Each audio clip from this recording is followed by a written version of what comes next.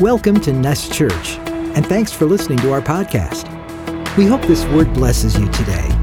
For more information, visit nestchurch.com. We hope to see you soon. And remember, you are loved. If your heart's in 1,000 pieces, just remember you are loved.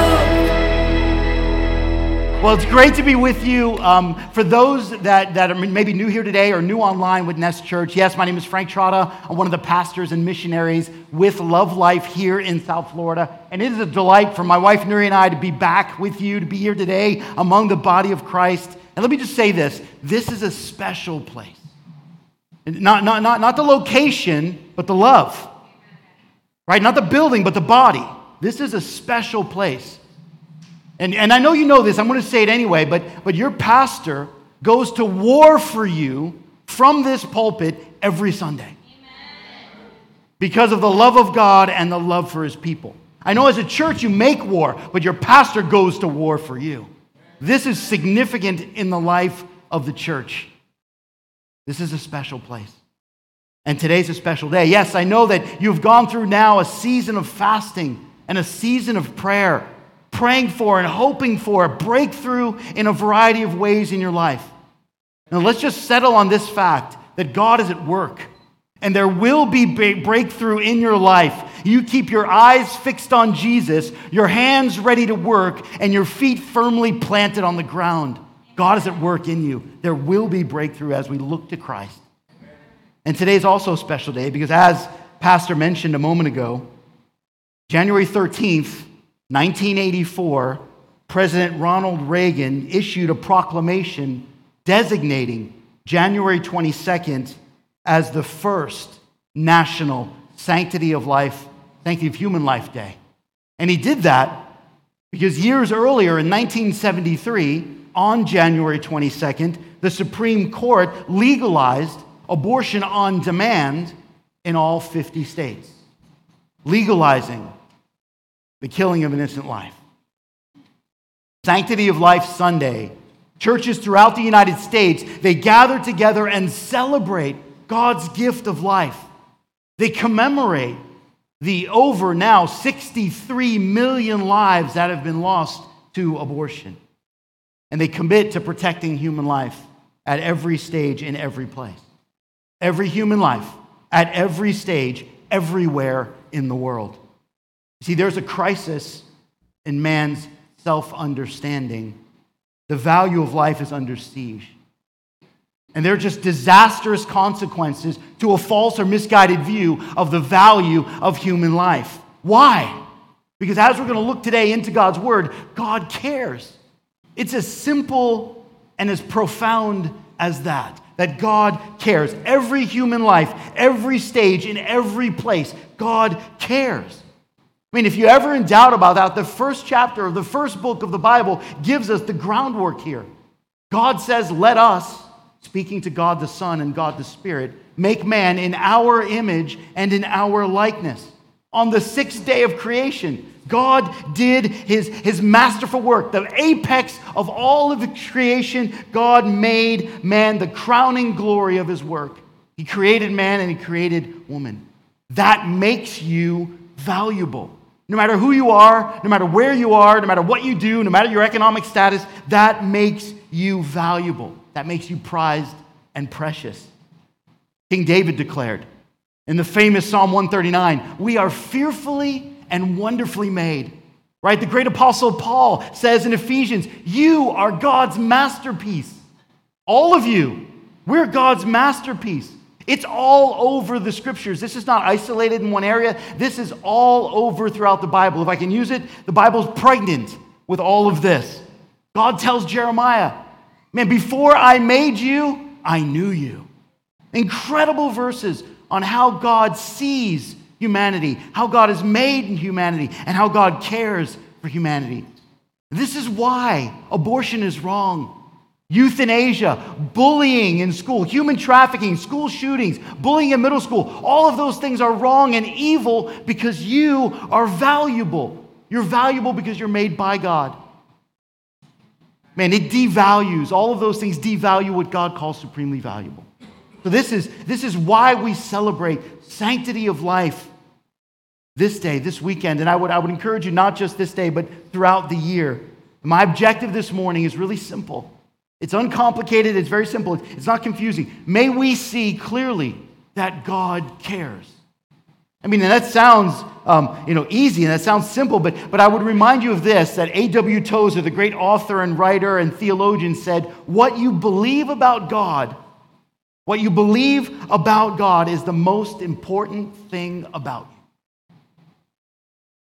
So if you believe he cares, you're going to live in a way that reflects your belief that he cares about you. And we'll get there, every human life in every stage. That's why we stand for life. This is why Love Life exists. We love life because God loves life. Let's take a moment to pray as we jump into the scriptures. Father, we are so grateful for these moments and these times together. Father, thank you for all that you've called the leadership of the church to do, to lead people, to shepherd your people, to guide your people in recognition of your authority, of your power, of your omnipresence and your omniscience and all of those things, how you surround us, you hem us from behind and beneath and oversee us. Father, thank you. Today, this morning, as we sang and as we worship and as we lift our voices to you, Father, I pray that you would grip our hearts in such a way that we would leave this place different than when we got here. That it would surround us and it would rattle our minds and it would grip our hearts that you care for us. Lord, do this great work in us simply because you can. And we ask you to help us in Jesus' name. Amen.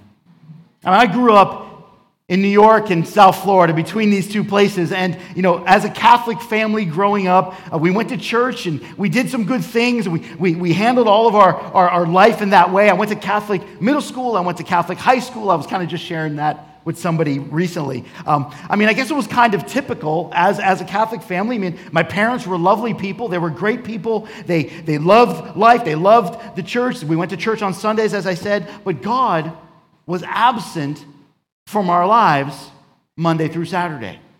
So we went to church on Sunday. We did those things. We were nice people. We helped our neighbors. The ones we liked, we helped. So we did. We helped our neighbors. We're good people. But there was no relationship with the living God. And that was the difficulty. That was the struggle that we had. I graduated college. I started a career. I got married. I had kids. All of those things with no thought, no recognition of the God who loves me and the God who cares. Already with a career and a wife and all of those things, at age 30, then God decided. I didn't decide. We don't decide. God decided then to grip my heart, to invade my heart, to give me a new heart, a new start, a new life. He dragged me out of the mud of my own life and drew me to himself. This is what God does. And my life was never the same. There's so much more to tell you about my story, but the point here is that I just don't have a story. You have a story. Each one of us has a story. And if you know Jesus as your Savior, there is this before and there's this after, right? There's before you did this, you entertained yourself this way, you spoke like this, you lived like this, you did these things. But after, all of a sudden you lived like this and you spoke like this. And there was a change. There was a radical alteration in your life. So we start here. Today we start here because the gospel not only changes your story, but it gives you a new story, a powerful story that's going to be used to minister to and love on the people around you. You see, the scriptures are filled with these life-changing stories. There's all over the New Testament, the Old Testament, these testimonies of what God did in and through the lives of his people. Real people with real pains and real struggles and real scenarios. God was at work. Their lives, their destinies altered forever because of what God was doing. And the four Gospels, these are written with a purpose. God, through the pen of these human authors, wrote these Gospels and had an agenda in doing that. There was an agenda in the four Gospels that we read. It was to present us with a persuasive portrait of who Jesus is. This is the purpose of the Gospels, so that you and I would follow him also. so that you and I would recognize that he's the one who changes life. This is the purpose of the Gospels. I mean, these Gospels, that they're not just history, although they are history, not just stories, although they are real stories, but individually and collectively, the Gospels here are really an announcement. The Gospels are an announcement that makes the earth-shattering claim that Jesus is the Messiah of Israel, that he is the Savior of the world, that he is God in the flesh. This is the announcement of the Gospels that are found in your Bible and in mine. This is what they do. This is what they say. Real accounts of people found therein to persuade us, to help us acknowledge and know Jesus as Lord and as Savior. And why all of that? Why am I saying it, but why is it true? Because God cares. Because you matter. Because people matter. Every single one of you. You matter to this church. You matter to your pastor because I know him. But more importantly than that, more significantly than that, you matter to an almighty God who cherishes every single one of your lives. You matter. And that's what I want to talk with you about today. Very simply, that God loves people. And that sounds like an all too common, oversimplified statement, and it is. But it's true. All the same. God has revealed himself to humanity. He's revealed himself to you. He's revealed himself to me in creation, in conscience, and in his word through his son, Jesus.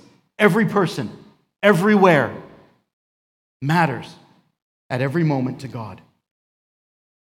If you've got your Bibles with you, let us turn then to John chapter 4.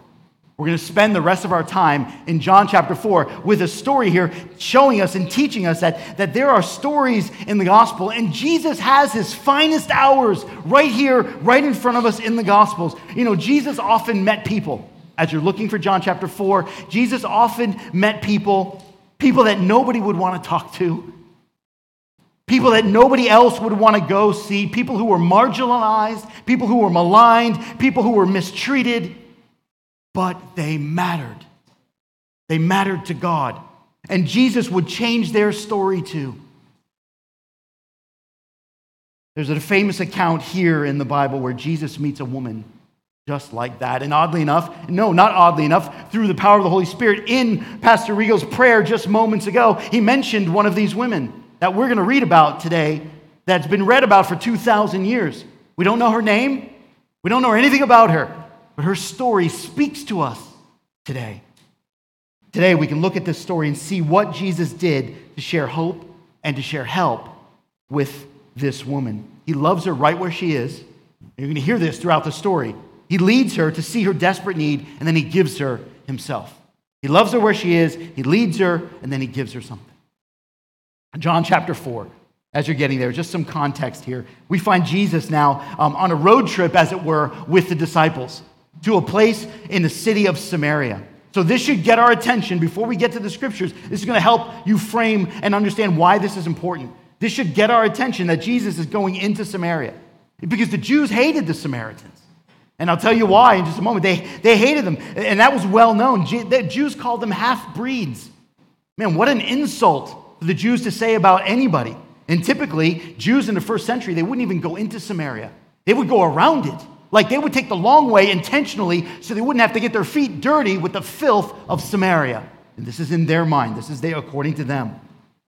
Let's read John chapter 4. So I'm going to take us through the passage, and it's not that long, I promise you. But if you're able to, because one thing else I know about Nest Church is you revere God's word. So let's show God's word the honor that it's due. If you would stand with me, I'm going to read his word and just track along with me as we stand together and read John chapter 4. I'm going to start in verse 3. He left Judea and departed again for Galilee, there in John 4. And he had to pass through Samaria.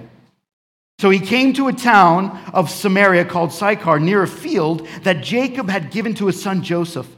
Jacob's well was there, so Jesus, wearied as he was from his journey, was sitting beside the well, and it was the 6th hour.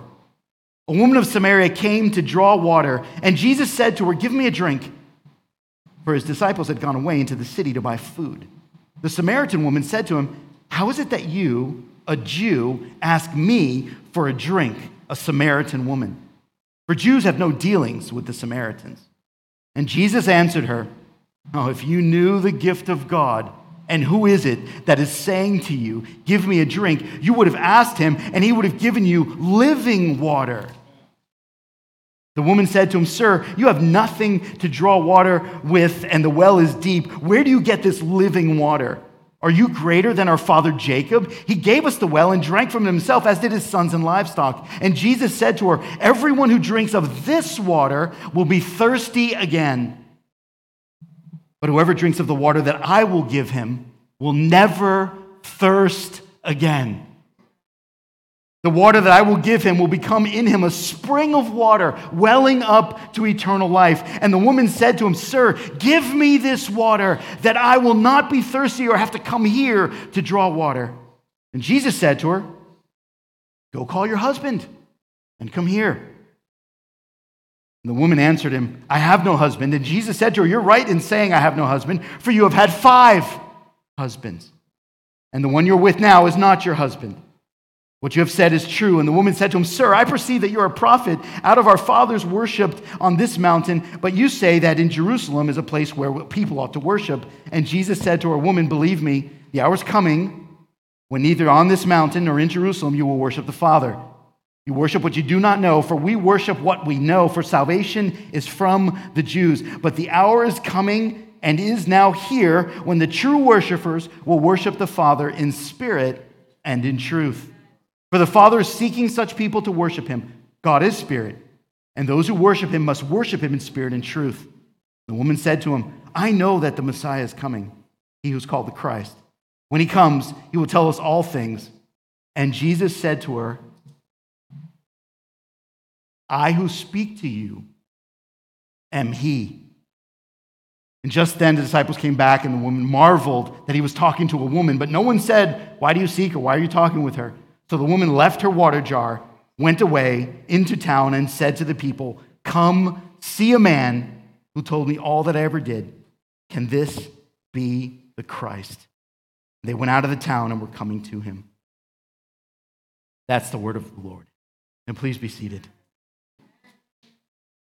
So we pick up the story in John chapter 4. And there's a lot there, and we're going to get through it, but stick with me as we walk this journey together. Man, this should get our attention here. Here in verse 5, Jesus now gets to the famous city here that's important to the Jews. There's a lot of things happening in John chapter 5. Jacob's well was there. That's important to the Jewish people also. By the way, this would have been noticeable for that audience that day. The people listening, the original audience of this story, would have gripped this truth there in John chapter 5 about the well, because that was a famous story way back in Genesis chapter 28 of Jacob and Rachel at that well. See, Jesus is leading the disciples here on a field trip. He's on a field trip with the disciples and to Galilee. Now, there's so much that's been made about verse 4 that he had to pass through Samaria. So let's not spend a whole lot of time on it. I don't want to get too distracted, but it's technically through Samaria is the shortest route to where Jesus wants to go, right? Instead of going around it, he wants to go through it. That's the shortest way to get there. But there's some significance that's happening behind the scenes that we need to know to help us understand the story. See, many see this language here as necessary, that he had to pass through Samaria. There's some divine necessity here, but there's a cultural issue that's going on that makes this a challenge. What's the problem? The problem is between Jews and Samaritans. The problem here is what happened way before this event, 722 BC, way before what is going on here. The Assyrians captured the city of Samaria. Back then, the Israel kingdom was divided in two. And the Assyrian army captured the capital of the northern kingdom. And this is important to understand the story. They deported the Israelites and brought in foreigners. The foreigners that they brought in then married the Jews still living there. They intermingled with the Jews still living there. So when the Jews returned years later, they came back to people that were half Jewish and half Assyrian. So they were disliked. They were rejected politically. They were rejected religiously, they were rejected racially, and the Jews generally want nothing to do with the Samaritans. So what Jesus is doing here is already shocking. It's already surprising. It's already uncomfortable. So jump to verse 7. A woman from Samaria came to draw water and said to Jesus, give me a drink. Jesus said to her, give me a drink. And the Samaritan woman then begins this conversation. How is it that you, a Jew, ask me for a drink from a Samaritan woman? So now Jesus breaks culture again. Not only is he doing something the Jews wouldn't do by going into Samaria, but now he begins a conversation with a seemingly random Samaritan woman who he encounters at this well. So if you're keeping track, that's two just countercultural, shocking things that Jesus has already done in this passage that most Jewish men at the time wouldn't do. Don't let it escape your attention. This is scandalous for Jesus to do this. We don't know much about this woman, as I said earlier. We don't know her name. In fact, after this account, you never hear about her again. But this is not an accident. This is not by chance. This is not coincidental. This was intentional on the part of Jesus. And that's what's important, that a quick survey of the Gospels is going to show you that Jesus is often going into places that people don't want to go and talking to people. I mean, Jesus touches a leper. Nobody touched a leper in those days. In fact, when the leper came forward, the leper had to announce, unclean, unclean. And if the leper got too close to people, they would pick up rocks and throw it at the leper so they couldn't get contaminated. But Jesus himself touches a leper. Here, he's meeting this Samaritan woman, and he's going to reveal to her and reveal to the city and intentionally reveal to us the very character, the very nature of who God is. And not only is he going to reveal something, but she's going to teach something to us, a deep spiritual truth. Because not only did these two people didn't like each other, Jews and Samaritans, but this woman was an outcast. This particular Samaritan woman was already looked down upon by her people. She was a reject culturally. That's who this woman is. That's who Jesus intentionally encounters at a random location in the city of Samaria. Generally, men didn't do that. And this woman was marked as immoral. And she knew that. She knew she was already ashamed. She was already embarrassed. That's why she goes to this well in the middle of the day by herself. Jesus loves her because none of that matters.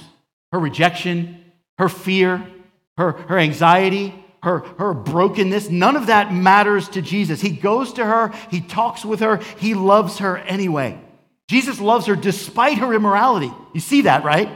Despite the life she's been living with men, regardless of what it looks like to me, you, or anybody else, Jesus loves her. She was an outcast, rejected and shamed, and God values her anyway. Man, that's beautiful.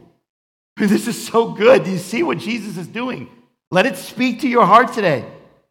By now you must be thinking, all right, okay, so Pastor Frank, you're here and you're from Love Life and you minister to families, you minister to men and women in crisis, all of those things. What does this Jesus speaking to a random woman have to do with any of that? Well, this is the point. Jesus is giving us a picture here. He intentionally goes to the one in need. He then boldly loves the one in crisis. And then he graciously gives the one who needs hope. He goes to the one in need. He loves the one in crisis. And he gives that one what they need, hope and help. That's what Jesus is showing us a picture of here. And this organization that you've heard so much about, and so many of you have been on the prayer walks, and you've seen the video. The way I describe it is it's beautiful and ugly all at the same time. It's incredibly satisfying to serve men and women this way, but it's difficult at the same time. But Love Life exists to mobilize the body of Christ to look like Jesus. You never look more like Jesus than when you're serving. And here, the body of Christ is creating this culture of life in the midst of a culture of death. I mean, are you not tired of death? Death everywhere. We want to create a culture of life that's going to result in the end of the thing of death. The end of abortion, the end of that crisis, the end of the orphan crisis. And this is how we do it. We go to the one in need. We boldly love them. And we give them the hope and the help that's found in Christ and the church. You see, we know where hurting people are going. And you might have heard me say this before, but it bears repeating. We know where the hurting people are going. We know where the ones in desperate need are showing up every day. And I'll take it one step further that might make you a little uncomfortable. We know where children are scheduled to die every day. Does that trouble you? Does that make you feel just a little uncomfortable? It should. But here's the good news. There are bodies of Christ. There are the body of Christ, churches all over South Florida and throughout the country that are showing up with real help and real hope. The Nest Church is one of them. And if you've heard of other churches in the community, they're one of 55 churches just here in South Florida that are showing up, that are stepping out of the building and into the culture with the love of Christ and the hope of Jesus and the help of the local church. 55 churches. That's why you saw 6,000 prayer walkers. That's why you saw 84 babies, 84 image bearers of God that have been saved. That is why you see families that are thriving. The incredible work that God is doing through the body of Christ with the vehicle of Love Life. And there's much more to say about that, but look with me at verse 10 as we get back to the text. Verse 10, Jesus answered the woman at the well, "If you knew the gift of God, who is it that's saying to you, 'Give me a drink,' you would have asked him, and he would have given you living water." Living water. And the woman said to him, "Sir, I have nothing. You have nothing to draw water with. The well's deep. Where do you get that living water from? Are you greater than our father Jacob? Are you more significant than he is? He gave us the well. He gave us water to drink from it. He fed his sons. He fed his livestock from this well." And Jesus said to her, "Everyone who drinks of this water is going to come back tomorrow. Everybody who drinks of this water is going to be thirsty again. But whoever drinks of the water that I will give him will never be thirsty again." Let's stop there for a moment. So what is exactly Jesus doing here? When he's having a conversation with this woman about water. Well, it's about water, but it's not really about water, is it? So, they're at a well, and he's thirsty, she's thirsty, but the living water that Jesus brings up is now going to dominate the next 6 verses. Notice with me, all the verses in the next 6 of them all have this living water theme to them. And in verse 10, Jesus says, "Listen, girl, if you knew who it was that is giving you this water, that is talking to you right now, then you would have asked me for something better than just water." This is what Jesus is relaying to her. The Samaritan woman just doesn't get it. She's not making the connection here between the spiritual. She's thinking of the physical, right? So, and I know you know this because it doesn't just happen to her. If you go back just a chapter, John chapter 3, the religious leader makes the same mistake. Nicodemus, remember that story? Jesus is talking to him, and he's like, "Man, you must be born again." And Nicodemus is like, "Well, how can I go back to my mother's womb?" And no. He said, "You must be born of the Spirit again." He's thinking physical, Jesus is thinking spiritual. The Samaritan woman is thinking physical, but Jesus is giving her a spiritual truth. That's the pattern we see here. Notice with me, Jesus doesn't really answer all of her side questions. He's not answering, she's bringing up Jacob, she's bringing up the well, she's bringing up this history. Jesus is just going around that and zeroing in on her desperate need. He boldly loves her in the midst of her chaos, in the midst of her confusion, in the midst of her crisis. Jesus is loving her boldly. She needed to see salvation that was right in front of her eyes. Eternal life was staring her in the face, and she needed to see it. She's at the well to satisfy this physical need, but there's a deeper spiritual need that's hanging over her head. She's at the well for water, but oh my, she needs so much more than water. And Jesus says, "I know what you need. It's the living water." Verse 10, 11, verse 13, verse 15, all speak of this eternal life, this living water. Jesus declares to her, to you, to me today, hey, you need me. This is Jesus' declaration. And listen, as we look at the context that I serve in, that many of you have been to, the woman that shows up at the abortion center, the broken, the hurting, the woman that shows up there is the woman at the well. She is the woman at the well, shamed, outcast, burdened, broken. She is this woman. The women that show up there can identify with this woman better than anyone you know. Jesus looks at the brokenness. He looks at the pain. He looks at the struggle. He looks at all the confusion, looks it right in the eyes, and says to her, "I see you. And I see what you need." And look at verse 14.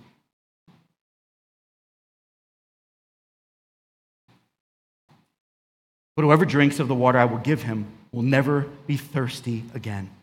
The water that will give him will become in him a spring of water, welling up to eternal life. Jesus says, man, he's got something to give her, and it's good, and only he has it, and he knows where to give it, and it's identified here as Jesus. John chapter 7 is going to say it's the Holy Spirit. Well, it's God. He says he will satisfy you, your deepest spiritual need, your deepest spiritual thirst, your deepest spiritual hunger will be fulfilled. And see, this is the language of Love Life. This is what Love Life says, that our trained sidewalk missionaries deliver that language to the moms and dads. There is hope. There is help. There is what you need. His name is Jesus. But you see, the problem is that exists in the virtue of us being human is that God says through the prophet Jeremiah that his people have forsaken him, the fountain of living water. Jeremiah talks about the living water, how the people of that day forsook the living water. This is the problem even now. We chase other things. What was that woman at the well chasing? Was she chasing acceptance? Was she chasing relationship? What was she chasing? What are you chasing? I mean, you've just gone through a season of fasting. You've just gone through a season of prayer. God has revealed things to you. Are you seeing it? What are you chasing? Are you chasing after him? Because whatever else you're chasing is going to lead you away from him. Before we leave verse 14, notice with me the end. Will become in him a spring of water welling up to eternal life. Man, what beautiful poetry, what beautiful language that Jesus is using to communicate this unfailing source, this never-ending, ever-flowing source of life. That's what Jesus wants to give this woman who's at the well looking for water to drink. It's beautiful. I mean, he's going to make the same claim in just a moment in verse 26. We're going to get there. But notice with me in verse 15, the woman says, all right, give me some of this water. Still not getting the spiritual truth here. Now look how Jesus skillfully turns the conversation. Look how he masterfully helps this broken woman see her own need. Verse 16, Jesus said to her, go call your husband and come here. And the woman answered him, I have no husband. And Jesus said to her, you're right in saying that you have no husband, for you have had 5 husbands, and the one you're with now is not your husband. And then she says, yeah, what you've said is true, and they go on. But this is the bad news. All right, this is the bad news that he's got to get to help her see the good news in just a moment. The bad news is the reason that why she has this desperate need, the reason why she has this struggle, this confusion, this pain is her sin. That's the reason. This is why all people have a desperate need. This is why you and I have a desperate need. It is our sin condition. This was her condition. Listen, I'm guilty, you're guilty, she's guilty, and Jesus takes that to Calvary. And he takes it to Calvary because he loves me, because he loves you, because he loves her. And the story unfolds here, and Jesus says, go get your husband. Now, this might seem like a strange turn, but you'll see why in a moment. In verse 17, she says, I don't have one. She leaves out the ugly part as to why she doesn't have one. Jesus says, you're right, you've had 5. So go, and the one you're with is not currently your husband. She's trying really hard to get past this.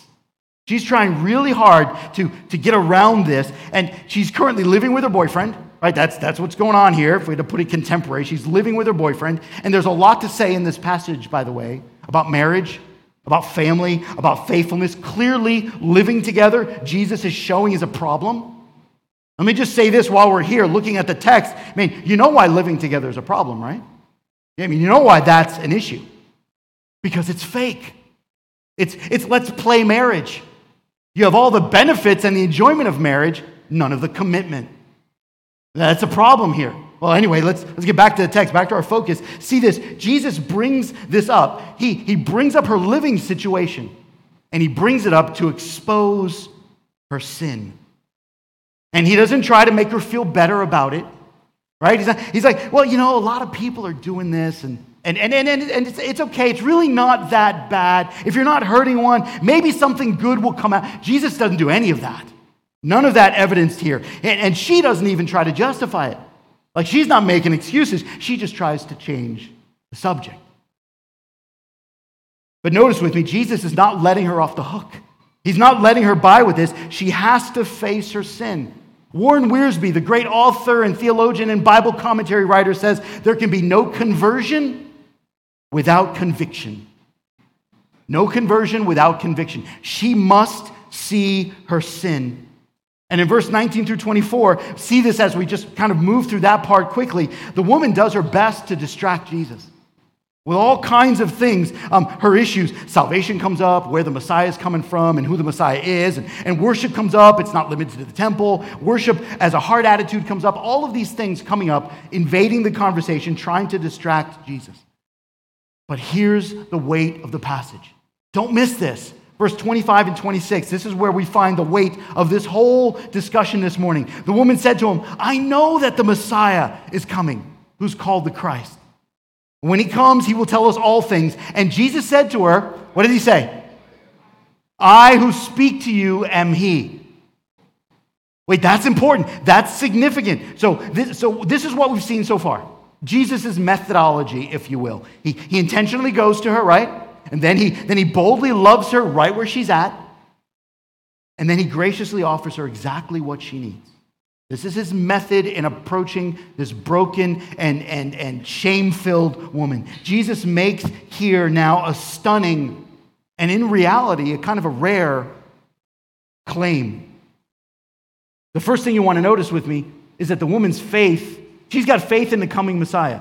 I know that the Messiah is coming. So she believes the Messiah is coming. She knows the Messiah is coming. She has faith in the coming Messiah. That's verse 25. But in the middle of this ordinary day, in the middle of this her painful life, in the middle of her struggle with rejection, in the middle of her search for affection, this stranger, seemingly showing up out of nowhere, stands before her and drops on her this life-changing truth. She says, well, when the Messiah gets here, he's going to reveal everything to us. And Jesus is like, yeah, you're right. I'm standing in front of you. Like, I who speak to you am here. You're looking at him. And this statement is amazing for several reasons. And let me show it to you this way. Because you mentioned this too earlier, Pastor Rigo. I mean, when Moses was in the middle of the desert, and he was standing and staring at a bush that was lit on fire but not being consumed, right? And God says to him, hey, take your sandals off your feet because you're on holy ground. And they have this conversation. Remember that in Exodus? Yes? Excellent. Well, here, God spoke to him there. And Moses is saying, okay, you want me to go back to Israel and tell them, who do I say sent me? Like, what's your name? What do I call you? And God says to Moses, I am who I am. Say to the people of Israel, I am has sent you to them. See, that answer, I am, that is God's self-revelation. That's God's personal, self-existent name, I am. And what you and I don't immediately see when we're looking at the passage is that when Jesus tells this surprised and shamed woman, when he says, I am he, in the original Greek, actually, the he is not found in that original statement. So Jesus, in the original document, actually said, I am. He uses the same exact construction.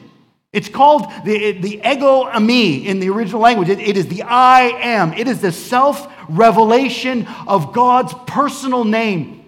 Jesus calls that and appropriates that to himself.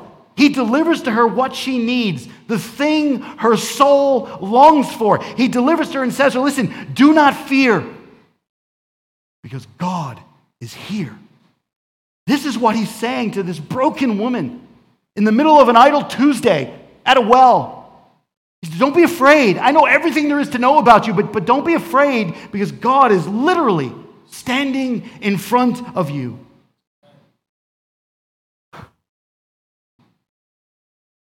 Now, I don't know how she would respond in that moment. I don't know how I would respond in that moment. But can you see the emotional moment that this is in? Jesus goes out of his way intentionally not to go to the religious leaders in this particular case, not to go to the kings and queens and palaces in this particular case, not to go to the rich elite in this particular case. He goes out of his way to someone who you and I wouldn't even talk to. And he loves her in a way that is transformative in her life. Let this speak to you. The apostles return in verse 27, dumbfounded as to what they see. I mean, they're looking at their leader. They're looking at the one who leads them. He's talking to a woman. He's having this conversation. Like, what is he doing? They get back. They don't understand what's going on. In verse 28 and 29, the disciples come back, and the woman left her water jar and went away into town and said to the people in verse 29, "Come and see a man who told me all that I ever did. Can this be the Christ?" And the reader now sees her stunning response to what Jesus has been telling. And notice with me, this is incredible. You see what she's doing, that she leaves her water jar. Do you see that in the text? These are important details. She leaves her water jar. Well, she drops her burden, leaves it there. Why is that her burden? I mean, that's the only reason why she was there, was to get water. Leaves the water jar. You don't find that odd? That's the only reason why she was there. What happened to her thirst? What happened to her burden? Jesus happened. That's what happened. He gave her something better. He gave her something more fulfilling. He gave her something more encouraging for her life. This is what Jesus did. She ran into town. Do you see this little detail? Yeah, the town that's rejected her. Yeah, the town that has called her a social outcast. She runs back into town to the people. Yes, to the people who shamed her. To the people who look at her and they don't want to look at her, and they walk by her and they make up excuses. They scroll on their phone so they don't have to look at her. She runs back to those people. And she says to them, come and see. Jesus turned this woman into his witness. He turned this adulterer into his announcer. This is what he's done. She's going to go back and call these people to come to Jesus. Come and see. And this is what Love Life wants. Love Life wants men and women to drop their burden, grab their child, grab their salvation, and go tell someone. This is what we want. This is what Jesus is doing here at a well in Samaria. Jesus changed her story. Her trauma has now become her testimony. She found hope. She found help.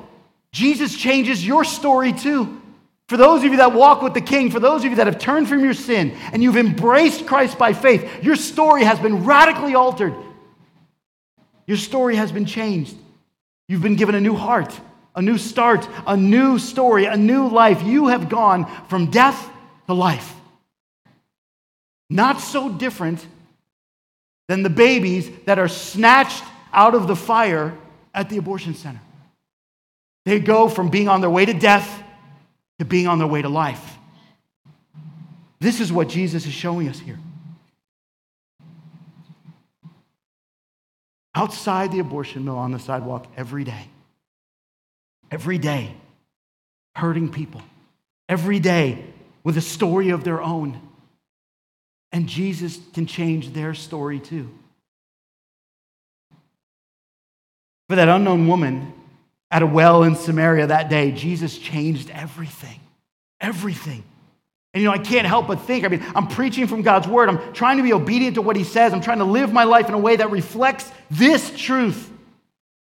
And I can't help but think as I stand before God's people, as I pray before you, as we do walks together, as I stand with your pastor and I listen to his preaching and I watch his life and I see your lives, I can't help but think all the people looking for hope and all the people looking for help that show up at a place where there's no hope and there's really no help.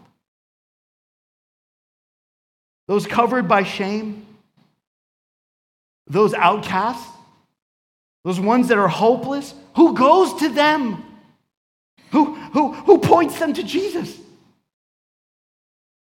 7 abortion mills in Broward County, 34 abortion mills in Dade County.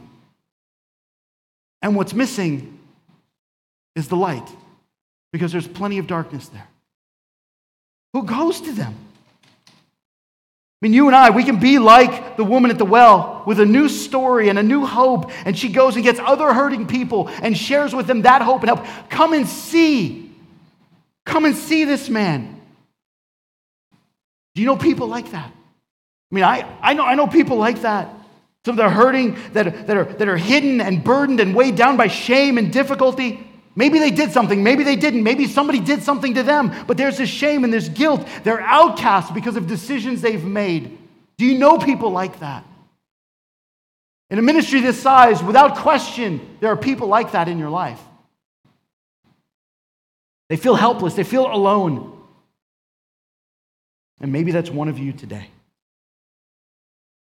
Maybe the season of fasting and the season of prayer has revealed something to you, has shown you something, has brought something to the surface that's uncomfortable and ugly.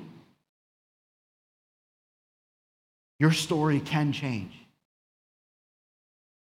Before lunch today, your story can change. It is a trust, it is a repentance of your sin, it is a recognition of your deep need for Jesus. She's going to the well for water, and Jesus says, oh, you need so much more than water.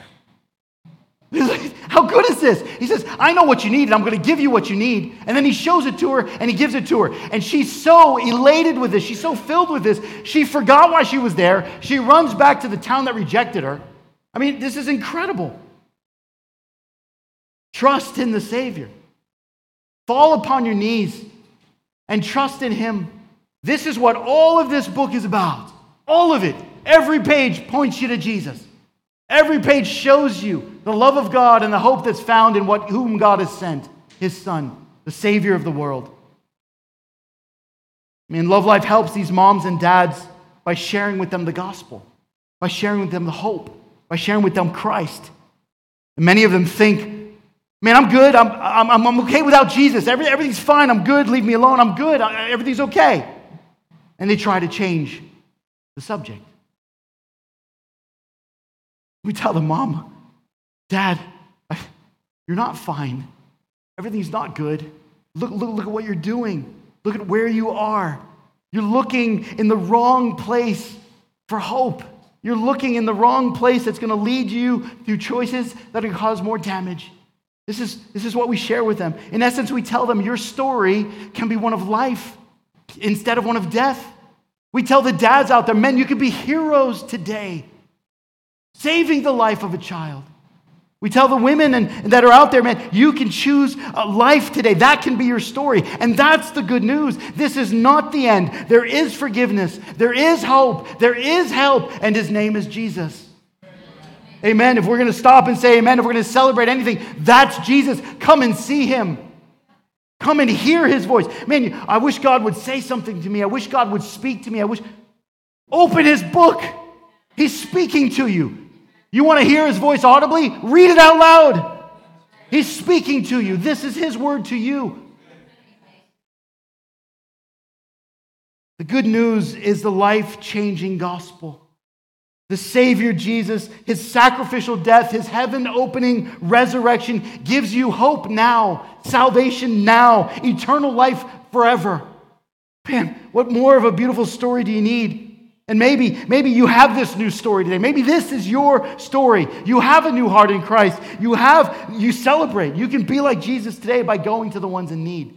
You can be like Christ today by loving them in the midst of their chaos, in the midst of their crisis. How many of you can say that someone loved you in the midst of your chaos, in the midst of your crisis? Oh, well, maybe you don't want to admit it today. Maybe you don't want to say anything today. But you know, and God knows. You're not hiding that from Him. She was trying to hide some things from Jesus. That wasn't happening. You matter. And you're loved by God and you're cherished by Him. And that's the good news, that no matter your condition, no matter your crisis, no matter what's happening in your life and in mine, Jesus is right now in front of you. Right now. Ready, able, and willing. He was in front of that woman. Ready, able, and willing. This is the God we serve. This is the God you just sung to. This is the God we worship. This is who you fasted next to, for, because of, by this God. No matter your condition, come talk to your pastors. Go to Him. Come and see, for He's with you. Let us pray. Father, we are Lord, your word is heavy. And it's piercing all at the same time. Father, your truth is it digs down deep into our bones. It grips our spirit in ways. And Father, may we see beyond this as just some story that was written. May we see it as a spiritual truth that you are revealing and unveiling to us who you are, your character, your love, your care for us, that you do care. Lord, this is intended to change us. Father, help us be changed by it. You make that change in us, Lord. So we come, and whether we come here every Sunday or we listen to the message online, or we come to the Hubs gathering, or we go to the women's conference, or we show up at men's night, whatever it is we do, Lord, in those things, may you be so profoundly at work that we look differently to the world. That we love people the way the world doesn't understand. That we do things and talk to people that the world rejects. Help us, Father. And this is why you've put this word here before us today. We don't know who this woman is. And we don't need to know who she is. We just need to know what you did with her and for her and to her. Thank you, Father. Thank you for the discomfort and the beauty of your word. Thank you for the struggle through our prayers. Thank you for the struggle through recognizing that you're at work. Thank you for making us strong in that struggle.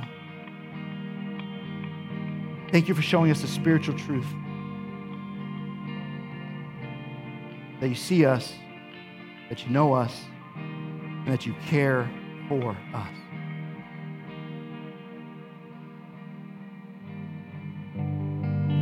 We love you, Father.